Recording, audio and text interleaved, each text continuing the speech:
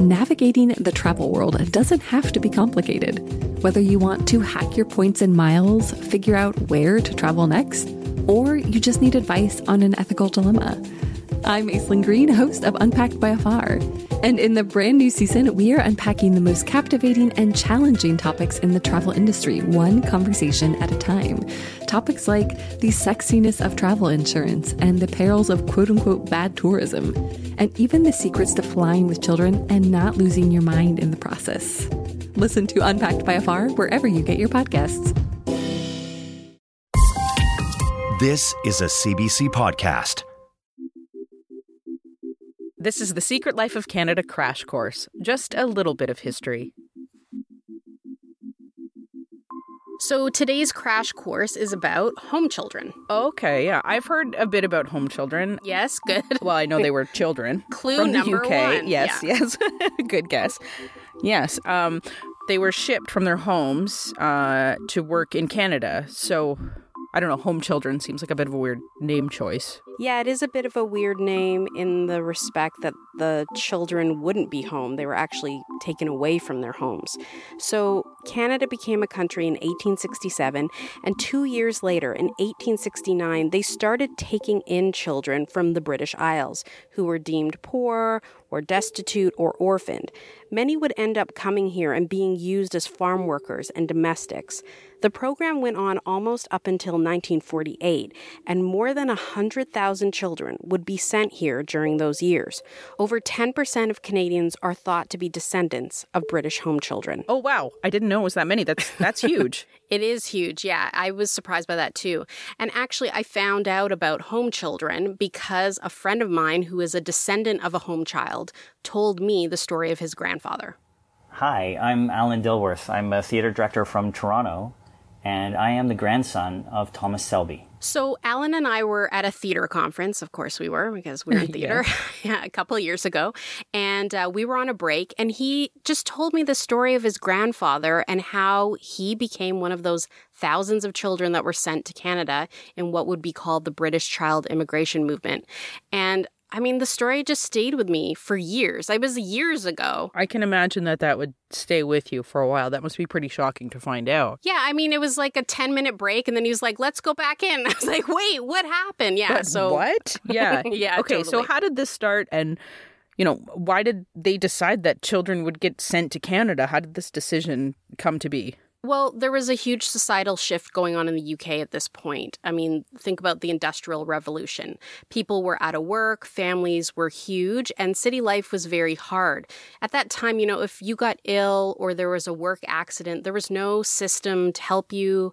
Poverty was everywhere, and many children would be placed in orphanages or homes.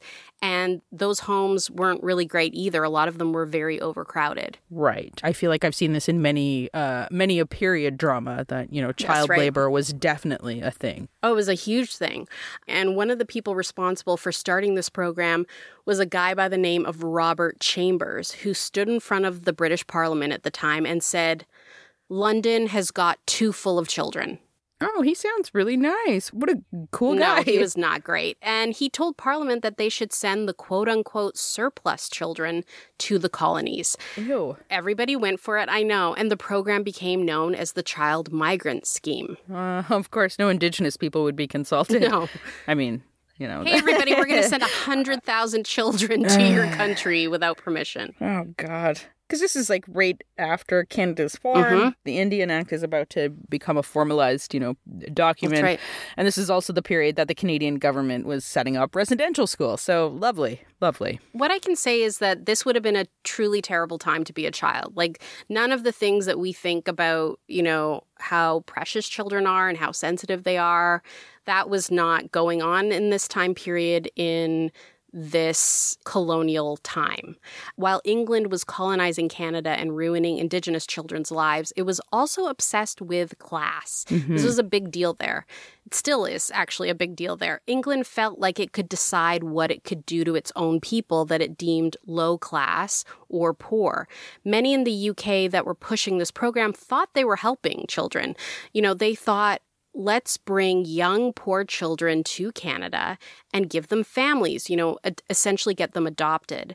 And the older children can get a roof over their head in exchange for being farm hands until they're 18 years old. That was the thought. That sounds terrible. That sounds like a really miserable existence and hard and sad and terrifying. Yeah, difficult to recover from too, you know? Yeah, of course. And, especially because some of these children were babies, anywhere from age 2 on up. You can't imagine being sent away, being put on a ship. Some found loving homes, but most did not. Here's Alan explaining what happened to his grandfather, Tom. My grandfather's name was Tom Selby, and he was born on September 10th, 1899 in Southwark, London, England. And he was born in what they called St. Saviour's Parish in the Shad Thames neighborhood, some people might know. 50 years before my grandfather was born, Charles Dickens set portions of Oliver Twist in Shad Thames, where my where my grandfather lived from his birth until he was 8 years old, and then was put on a boat to Canada. He and his brother, who was 3 years older than him. It was a neighborhood known for its poverty, crime, and famously the presence of street children. They had 9 siblings, and there were only 2 of them that were sent to Canada as home children. My grandfather again and his brother Morris. There was so much poverty, and there was hard living, and class was very rigid. The assumption was that most poor children were orphans. Or because they were poor, that meant that their parents didn't care for them. Yeah, but many home children did have living parents who cared for them. Some parents were told that their children would be sent away for a while and then brought back. That wasn't true. Some parents weren't even informed that their children were being sent away.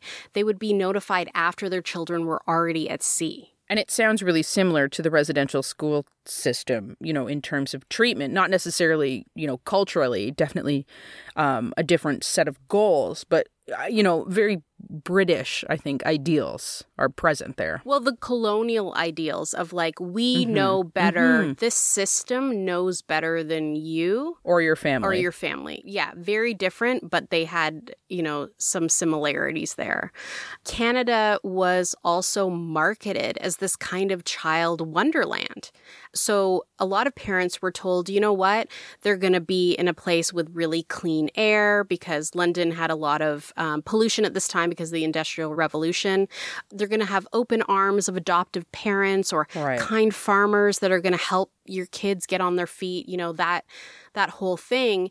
And because of poverty, many parents were not given a choice for their children to stay. It was just like, they're going.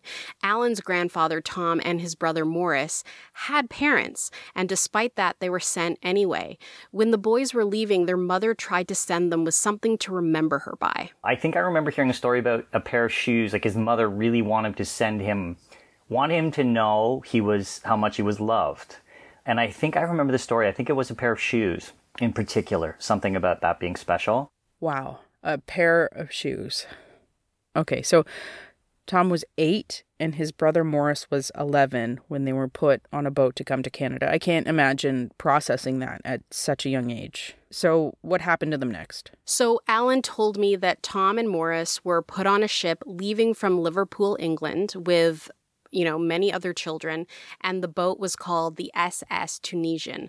This boat would be a boat that transported many children back and forth, and what it seems from records that I found, Tom and Morris would arrive in Quebec in May 1908, 1 month after leaving England. So they were on that ship for a month, which is also wow.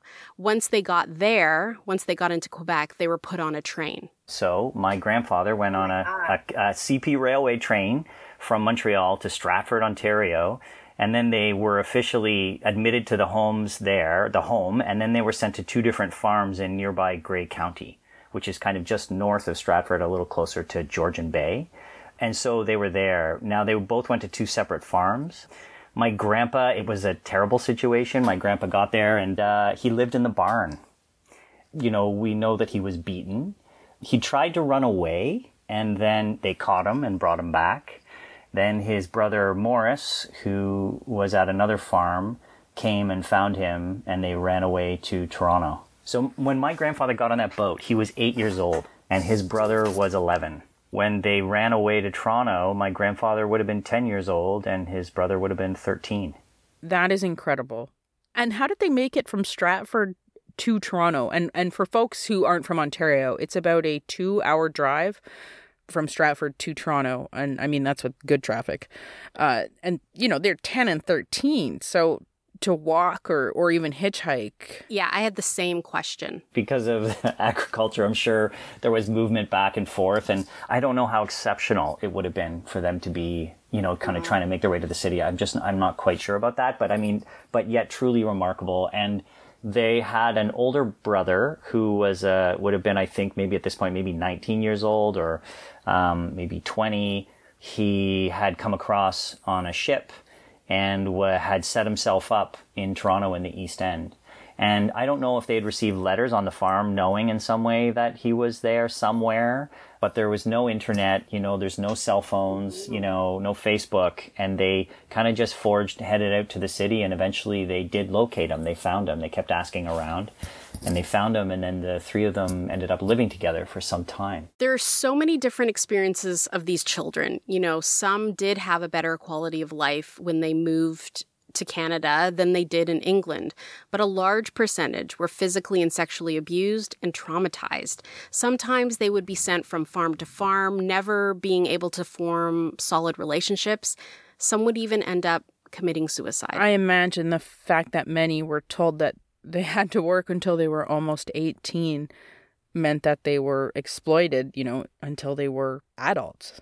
That's right, and many didn't get any education. Alan told me it was unclear what kind of education his grandfather had.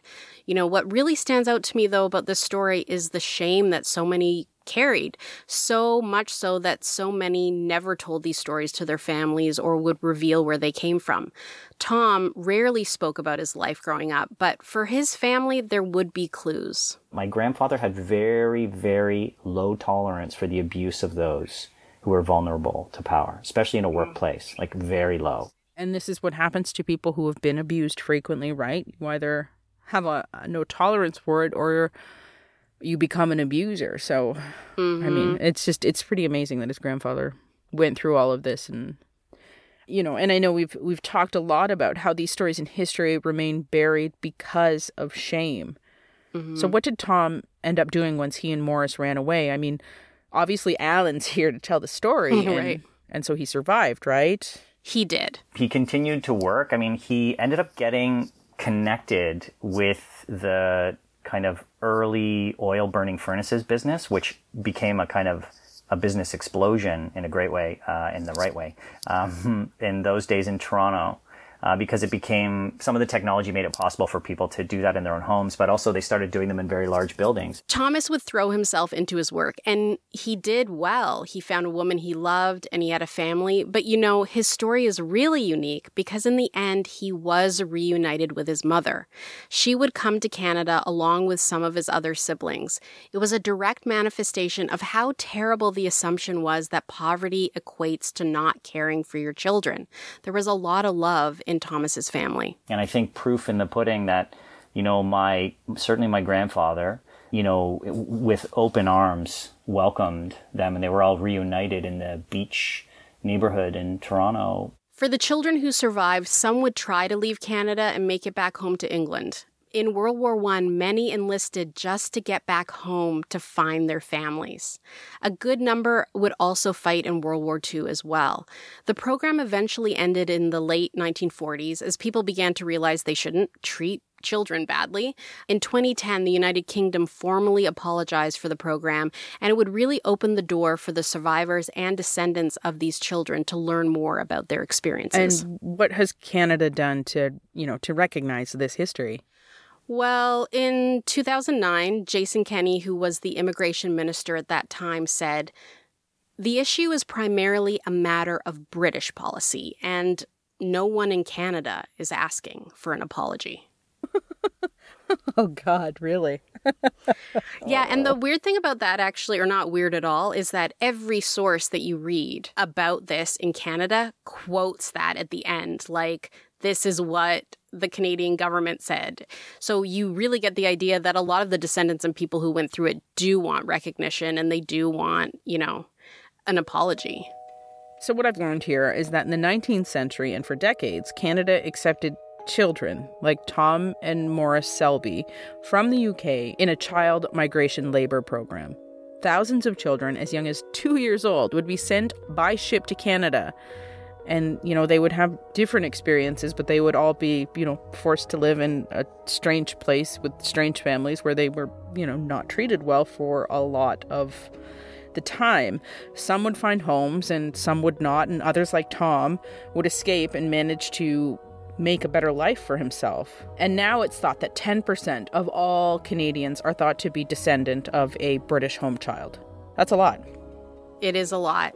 But, it's another in our never-ending podcast of what in the world were people thinking back then. But I think it just shows how even the little bits of stories, the little memories that people reveal and tell can be so valuable to descendants like Alan and his family, and for all of us to learn more about these stories. Even though a lot of people don't want to share their stories because of the shame and the trauma, how, grateful I am, or how important these stories are to hear, because they really do shed so much light on this place.